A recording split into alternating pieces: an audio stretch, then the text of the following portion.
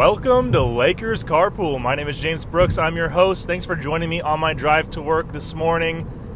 Today is a good morning. The Lakers won last night 109-102 in Phoenix to tie up the series 1-1 in their first round matchup against the Suns.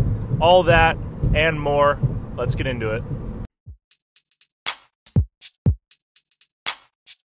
Well, the Lakers looked much better last night in their game against the Suns than they did on Sunday in Game 1. Much of that to Anthony Davis's credit, who had 34 points. He had, I didn't look it up before, but he had a lot of rebounds. My bad. He went to the free throw line 21 times, he didn't go to the free throw line 21 times. He got 21 free throw attempts, which really just shows that he was playing aggressive last night, trying to impose his will on DeAndre Ayton and the rest of the Suns. So Anthony Davis led the Lakers in points with 34 points. And it was really the Lakers' big three, or at least the big three during the season, which was Anthony Davis, LeBron James, Dennis Schroeder. Dennis Schroeder had a big game with 24 points. LeBron James followed him with 23 points. And then Andre Drummond, who also played pretty poorly in Game 1, came out ready to go last night with 15 points. He had a double-double. He had a double-double at the end of by the end of the second quarter, I think. He had already had 11 points, 10 rebounds. So he played very well, at least compared to how he played in Game 1, that's for sure. But if the Lakers are getting 15 points from Andre Drummond, plus 20-plus points from Schroeder, LeBron, and Anthony Davis, they're in pretty good shape. But all that to say, those guys played well, but the rest of the Lakers team did not play well. The KCP, 0 points, 0 for 4 from 3. The Lakers ended up shooting 30% from the three-point line, which actually was pretty even with what the Suns did. I think it was the Lakers shot 30.6 and the Suns shot 30.8. They basically shot the same from three-point line, but the Lakers shot very poorly. KCP, like I said, whenever you have a starter putting up a goose egg in the points column, it's pretty rough. I think I saw on Twitter that even though KCP had 0 points, though, in his plus-minus, he was plus 22, which just kind of shows that the Lakers were playing well, even though he himself was not playing well. But there was a point in the third quarter where the Lakers' offense started stalling. They started they missed a lot of wide-open shots. It's pretty crazy that the Lakers are as good of a team as they are, or at least have the potential to be as good of a team as they can be, and are such a poor three-point shooting team. Wide open threes from Kuzma, Caruso, KCP, Marc Gasol, Anthony Davis even, and just complete bricks. Wes Matthews. Just KCP in the first quarter had a shot. It wasn't necessarily a wide open shot. I think he was getting closed out on, but had a shot in the corner and shot off the side of the backboard. So I don't know if we can continue making fun of Paul George for that last season.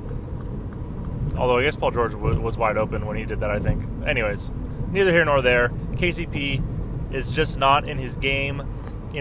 Listening to some other podcasts yesterday, I don't know how much of that has to do with the crowd and the crowd noise and that impact. We heard that after Game 1, the Lakers were certainly not prepared for that type of atmosphere.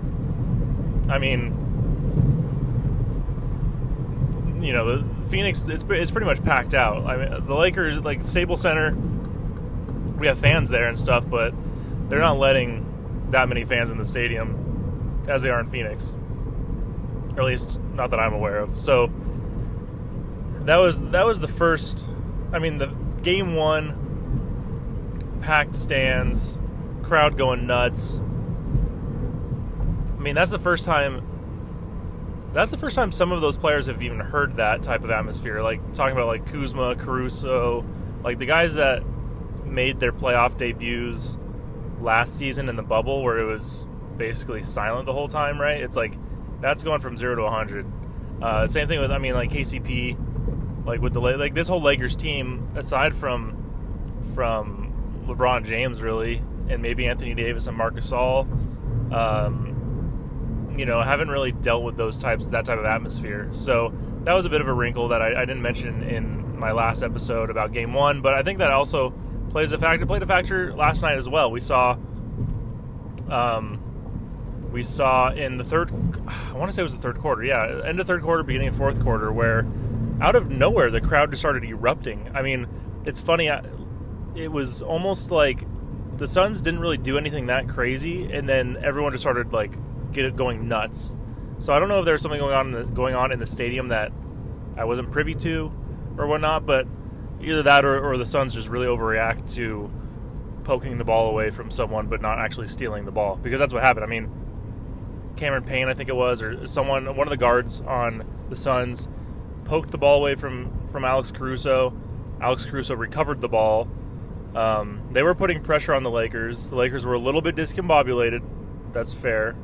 But the Suns didn't actually really do anything. And then the crowd just starts going nuts. Lakers call timeout just to get control of their wits and whatnot. The crowd's going nuts. Lakers call timeout. Cameron Payne. Honestly, I don't know if it's Cameron Payne, but anything that I see that's annoying that happens that the Suns do, I'm just attributing it to Cameron Payne, because he's kind of like the new Patrick Beverley almost, I feel like. Or he's like the Patrick Beverley for the Suns. Cameron Payne's like waving his arms up in the air, like telling the crowd to get loud and stuff, and I get it, right? Like the Suns were down by 15 at one point. The Suns looked pretty bad in the first half. They had a lot of turnovers. The Lakers were playing great defense. Their offense was, I wouldn't say it was great, but it was definitely working well enough. So I get it for the Suns, right? Like, you want to get that crowd back engaged. You want to get that energy. You feed through that energy from the crowd and whatnot. So I get why they want to do that. I just thought it was funny that they were getting so hyped up for basically no reason. Like, literally what they did was poke the ball away from Alex Caruso. Alex Caruso recovered the ball, and then they brought it to half court, or past half court, and Lakers called timeout. So, I mean, whatever. Just thought it was funny, but I also get why they did it. So they get hyped up, the crowd, and then after that, to the Suns' credit, and to the crowd's credit, I suppose, the Suns went on a run.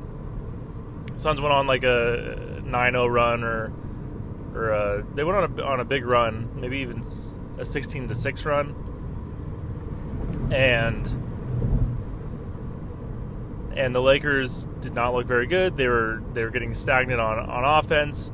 They weren't really sure on defense what to do, because Cameron Payne was kind of taking over for Chris Paul, who injured himself in Game 1 and is definitely was struggling in Game 2 with that injury. Cameron Payne was getting around screens. He was he was playing like Dennis Schroeder, if you know what that looks like, where he kind of gets around a screen and just explodes to the basket, gets a quick layup. He started hitting ridiculous threes. So they go on that run. They cut down the Lakers' lead, which had gotten up to 15 points after halftime. At halftime, the Lakers were up by, I think, 6 at halftime. They come out of halftime. Lakers go on like a 10-0, 10-1 run, get up by 15, and then the Suns go on this run, basically. So that's where we're at. And then Lakers kind of settle in. They get control of themselves, and then they end up taking over. LeBron James hit some ridiculous shots. I will say the reason that the Lakers' offense got stagnant is because whatever they're doing, like, they're just like, in a lot of those possessions, the Lakers would move the ball around, get an open shot, but because the Lakers were shooting so poorly as a team, like KCP, Alex Caruso, Kyle Kuzma, all those guys were shooting pretty poorly, and the team itself as a whole was shooting poorly. Like, I feel like a lot of times they would get a shot that was an open shot or would have been a good look, but then they pass it up. They pass it up to a guy in the corner or to Anthony Davis at the three-point line with 5 seconds left on the shot clock, and then the Lakers are forced to make a move or to do something, but they're pushing each possession to the end of the shot clock, which is, if you're the Suns, you're that's great defense, right? If you're forcing a team to use up the entire shot clock to get even a decent look, that's great defense. So the Lakers are letting the Suns, the Lakers are just being stagnant in general, not taking open shots and whatnot. And I mean, whatever. Like, if KCP's not hitting shots and he doesn't want to shoot the shots, then maybe I don't want him shooting them anyway. But there was a play late in the game where LeBron James had the ball on the, if you're facing the hoop, the left side of the court behind the 3-point line. He motions to Alex Caruso, who's on the other side of the court, to cut through and to kind of basically clear the way. He cuts through. His defender, Alex Caruso's defender, follows him, which leaves KCP open for the three. LeBron James skips it over to KCP, who has a wide open three, who then pump fakes and then passes it on to Dennis Schroeder in the corner, where Dennis Schroeder is forced to shoot a three with a guy covering him with the shot clock winding down, and he misses it. And then I think the Lakers called timeout, or the Suns called timeout, or there's a stoppage in play, and you see LeBron go to KCP like, hey man, shoot the ball. I'm passing it to you because you're open. Shoot the ball, you know. And so hopefully LeBron and Anthony Davis can kind of get it into the Lakers' heads, like, we gotta take the open shots when we have it. They're gonna fall eventually. Let's just stay the course, you know. Instead, the Lakers are passing up open shots, running down to the end of the shot clock. And then, I mean, props to LeBron and a couple times Anthony Davis, but mostly LeBron, who had the ball in his hands at the end of a shot clock, or towards the shot clock winding down, and he hit at least 3 or 4 pretty big shots, whether they're 3-pointers or 2-pointers, but like he hit a handful of big shots that, in my opinion, are very clutch shots. While the shot clock's winding down, to put the Lakers to keep the Lakers' momentum going, to keep that lead even when it got cut down. And the Suns even took the lead at one point by 1 point, and the Lakers go down, and LeBron hits a big shot. You know, it's like he really kept the Lakers afloat. Anthony Davis kept the Lakers afloat, and that's what I mean. That just shows how good LeBron James and Anthony Davis are, especially when you have a little bit of help from a guy like Dennis Schroeder and Andre Drummond.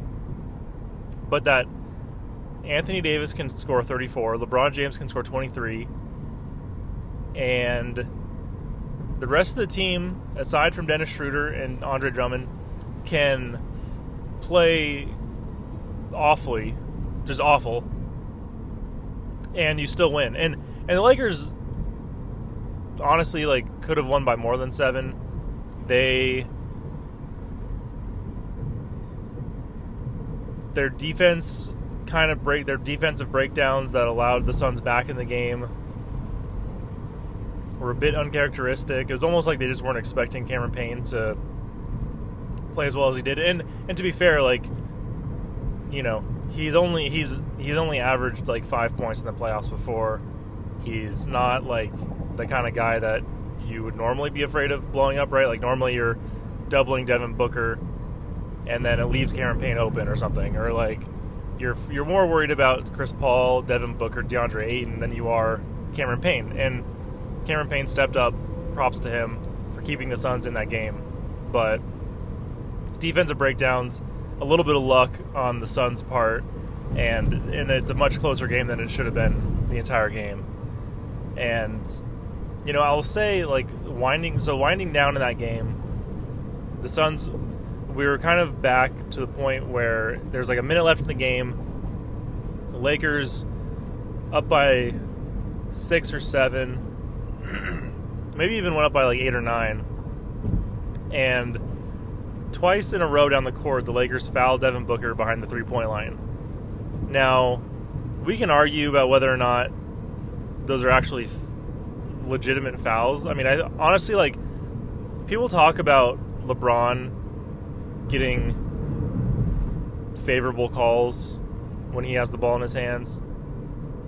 But I will say, like, watching Devin Booker, who, again, is a great player, don't get me wrong, he almost gets that Trae Young treatment where it's like you barely tap him, you barely touch him, like inadvertently touch him while he's shooting the ball, and it's a foul. And it's like, you know, come on. I mean, like, just like, I don't know. I hate to say this because everyone tends to think that LeBron gets a lot of calls or whatever, but like, because LeBron's so big and so strong, I mean, this is my argument with LeBron, right? Is like the reason that LeBron has to flop so much, and I've talked about this already, right, on the podcast episodes ago. The reason LeBron does flop so much, at least giving him the benefit of the doubt, is because he's so big that, like, if he didn't like flop a little bit, he probably wouldn't get any call. Like he would barely get any calls. I'm just gonna say that. I think that he flops as much as he does partially. I mean, I think it's a bad habit. I think he's formed a habit, and it's a bad habit to flop a lot because being a bigger guy, you just don't get calls as much. That's just how basketball works. Like, it's kind of one of the like bigger flaws in the game, in my opinion. But like, the bigger guys on the court don't get as many calls, and so in order to get those calls, or in order to like show that you actually are getting fouled, you kind of have to like play it up a little bit. So that's kind of an aside point. But Devin Booker, he goes down and he shoots 2 quick threes, and like Dennis Schroeder's hand was out just barely, and Devin Booker swiped Schroeder's hand as he went up, and they called a foul.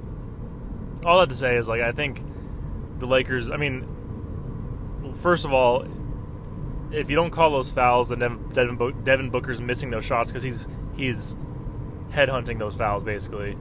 And then if you don't foul him, the chances of him making the three are probably pretty low, just because they're like desperation shots and stuff. And so the Lakers probably go and win that game by 12 or 13 if those garbage time fouls don't happen against Devin Booker. So Devin Booker played well. He ended up with 31 points. I think he had 17 free throw attempts. So he had 17 free throw attempts, but he also had 6 of them in the last 30 seconds because of those dumb fouls by the Lakers. And also, like, I will say, for those fouls at the end of the game, like, while they're annoying fouls, and I don't necessarily agree that they should have been called fouls with what happened, the Lakers, like, need to be a little smarter about, like, their positioning on those three-pointers, right? It's like, you want to obviously be in front of him, you want to close out on him, you want to disrupt his shot as much as you can, but also just don't be dumb about it. Like, just keep your hands straight up. Don't put your hands out, you know, and whatever. That's one of the flaws in the NBA that we've seen this season, where, like, you have Trae Young who dribbles, he, like, gets his man behind him, dribbles to, like, the free throw line, abruptly stops and shoots with the man trailing, the defender trailing him, who then runs into him, and it's a foul, right? It's like, should that be a foul? Probably not, right? It's like inadvertent contact, right? Like, most of the time, it probably should not be a foul. But that's just how the NBA is working right now. They're calling those fouls, so defenders need to be smarter about how they're defending in those situations. And the same goes for these three-pointers against Devin Booker. Now, I'm taking a lot of time to talk about this. It didn't really affect the game that much, other than the final score. I mean, the Lakers were probably go. I mean, the Lakers ended up winning anyways, and then he got 6 free throws in the last 30 seconds. So the Lakers were going to win anyway. They did win anyway. It's more like a frustrating thing that you see where it's like, one of my big things when the Lakers are in the playoffs, I mean, one of my big things last season with the Lakers in the playoffs were attention to detail, right? It's like, obviously the big things are important, but the little things are what puts a team over and above on that championship level. You see that with the Lakers making the extra effort on defense to disrupt a pass or to grab a 50-50 ball or to get a rebound, right? It's like the attention to detail on those things are very important. I mean, that's why I harp on free throws so much, and the Lakers shot pretty well from the free throw line last night, but that's something that the Lakers struggled with last season in the playoffs were free throws. Something that they struggled with during this season were free throws, and my guess is they will kind of struggle with them again in this playoffs. But it's just the attention to detail. You get free throws are literally like free points, and you miss those shots and you're taking away an advantage that you could possibly have. And so those attention to detail, right? So on defense, right, like putting your hand out just a little bit to the point where Devin Booker can swipe through and force a foul basically and get that call. Taking that away from him where he's just forced to take a desperate long three-pointer, I'd rather have that than a ticky-tack foul where he gets 3 free throws, because like we saw, he's a very good free throw shooter. So those are just kind of like some little things that I saw that were a little frustrating from the Lakers. But overall, I will say the defense played very well. I mean, the Suns are the second seed in the West. They had the second best record in the NBA, I believe, because they're only 1 game behind the Jazz. I believe the Jazz had the best record in the NBA.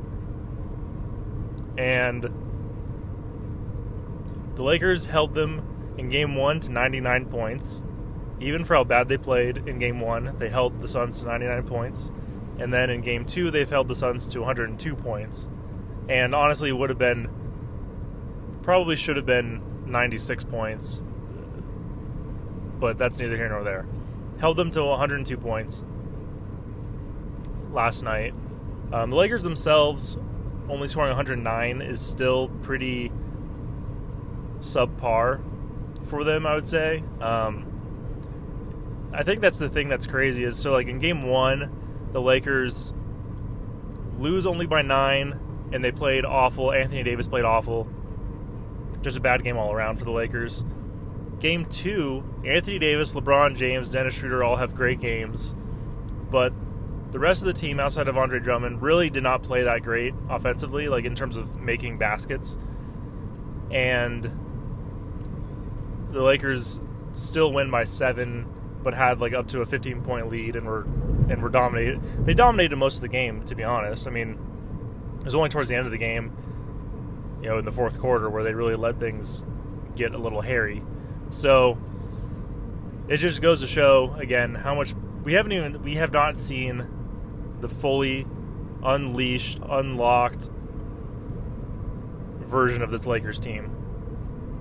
We haven't seen a version of this Lakers team where LeBron and Anthony Davis play like they played last night, but then you also get 3 threes from KCP. Maybe you get 12 points from KCP. Maybe you get 18 from Dennis Schroeder.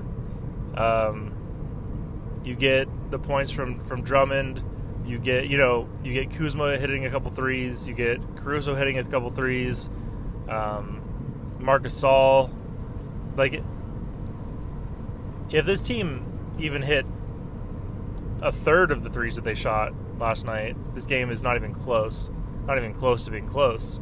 So that's one of the most encouraging things, is that the Lakers, their potential is really through the roof, and it's really just about getting that chemistry, and that's something that we're seeing the Lakers work through during these playoffs, honestly, is that on the court chemistry. The Lakers had a great unbelievable chemistry last season in the playoffs, going into the playoffs from the season and from the bubble and all that stuff.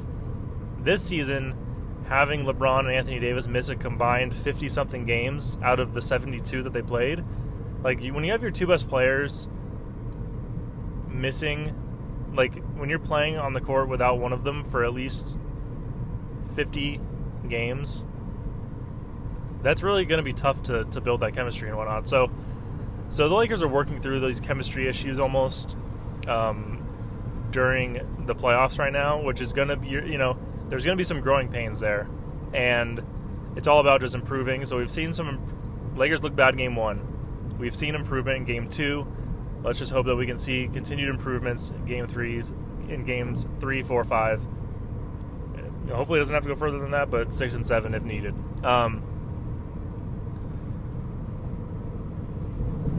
I think that it's one of the best things that I haven't talked about last night's win, that is really the most obvious, is stealing home court advantage.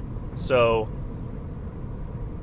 the Lakers steal home court advantage from the Suns. They come back. Game 3 will be on Thursday in Staples Center.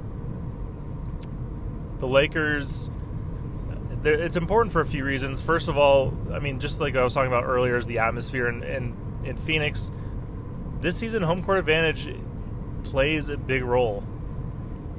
Last season, it did not. Lakers got the first seed last season, and it didn't really do anything for them, right? Like, they got the first seed. They would have had home court advantage all the way through the playoffs and the finals, and they didn't need it because they're in the bubble. This season, they need it.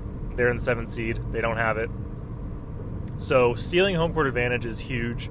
It flips the series on its head a little bit. Lakers can go back to Staples Center, and where they're comfortable, where they got their fans, and hopefully just continue to take over the series. So game 3 Thursday night, I think at 7 o'clock in Staples Center. I think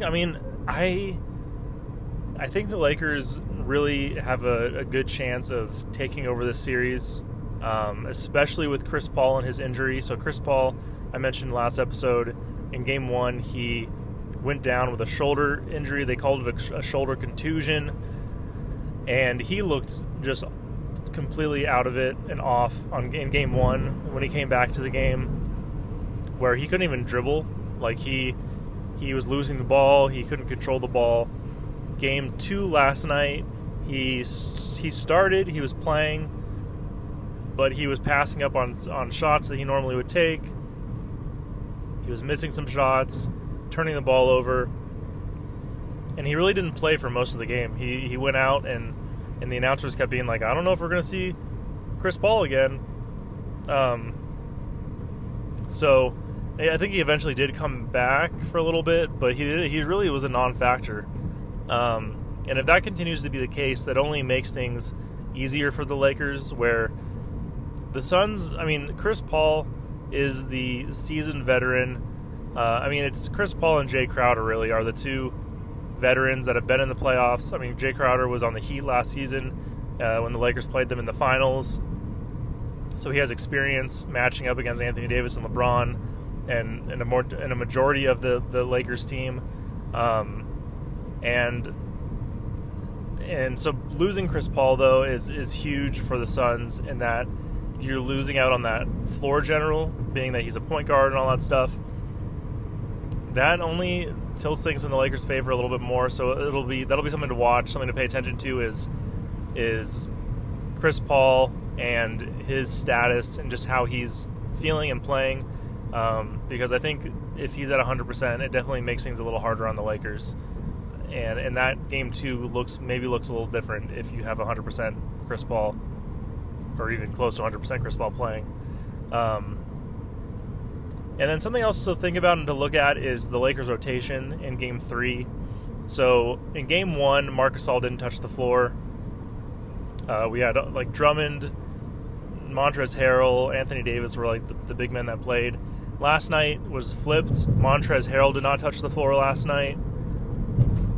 Marc Gasol played a good amount of minutes, and that was something that I realized in Game 1 is that Marc Gasol is a great guy to have on the floor when you have Anthony Davis on the floor but no LeBron James, because you'll notice that LeBron James and when LeBron is off the floor and Anthony Davis is on the floor, the Lakers' offense becomes very stagnant and is much less efficient. But I think when you put Marc Gasol on the floor, he kind of helps move the ball around. He helps find that open man, kind of like LeBron does. He's a great facilitator. He can stretch the floor more, right? He can shoot threes where Montrez and Andre Drummond aren't shooting threes. So you push Marc Gasol out to the three-point line where he can help kind of command things on offense. He can be a three-point threat potentially, and he can also unclog the lane for Anthony Davis. So we saw Marc Gasol in that lineup last night, which I think worked out pretty well for the most part. I don't have like the numbers on it in terms of like their plus minus and how they did statistically, but the Lakers played pretty well overall with that lineup in there from what I remember. And I think we'll probably see that again in Game 3. I think Montrezl Harrell should get some minutes only because he's a energy guy. He's a guy that will get a big block or a big dunk, or he'll get that loose ball and he'll inject some energy into the team. I think that had he been in the game a little bit more, the Lakers maybe don't lose that 15-point lead as easily, and who knows. But I do like what Trez has to offer to the Lakers. It may be a tough matchup given that he's not as big and he plays down low, and DeAndre Ayton was kind of eating the Lakers up down low in Game 1. So overall, the switch up, the matchup, the lineup that the Lakers did in Game 2 worked pretty well. So we'll probably see a little bit more of that in Game 3. But all that being said, is seeing a little Trez might be nice as well, just because he does give that energy to the team. So, I think it's all in the Lakers' hands, Game 3 and the rest of the series. If the Lakers play well, if the Lakers play their best basketball, if they go out there with the intention of playing their best basketball, if they have the defensive intensity that they had in Game 2, then I have a hard time not seeing the Lakers run away with this series. But I don't want to get ahead of myself. I want the Lakers need to do the little things. They need to do the right things. They need to play well. They need to hit shots. And I mean, if the Lakers are playing good defense, they can afford to miss some shots like they did last night. They played really good defense. Missed a lot of shots, and still won that game fairly easily. I mean, there was definitely a scare towards the end of the fourth quarter, but overall, I would say the Lakers were in control of the game for most of the game. When the Suns took the lead at the end of the fourth quarter, that was their first lead since it was 12-11, I think. So Lakers really commanded that game for the majority of the game. Let it slide a little bit, but if the Lakers play good defense, they can afford to miss some shots, but it would be nice to see the Lakers just go out there, play good defense, hit shots, do the little things, do the big things, do everything, and take over the game. So Game 3, I think the Lakers win Game 3, their first game of the playoffs this season at Staples Center. Staples Center is going to go nuts, even though, I mean, I don't know how full Staples Center is, if it's like half capacity or what. But you put a few thousand Lakers fans into an arena, and it's going to be loud no matter what. It may not be as loud as Phoenix was, but hopefully we can get the Lakers faithful into Staples Center, get them loud, and kind of give Phoenix a taste of their own medicine. Thank you so much for listening to this episode of Lakers Carpool. If you enjoyed the episode, please rate and review on Apple Podcasts and share it on social media with your friends. You can find the podcast on Anchor, Spotify, Apple Podcasts, or most places where you listen to podcasts. Again, Thank you so much for listening, and go Lakers.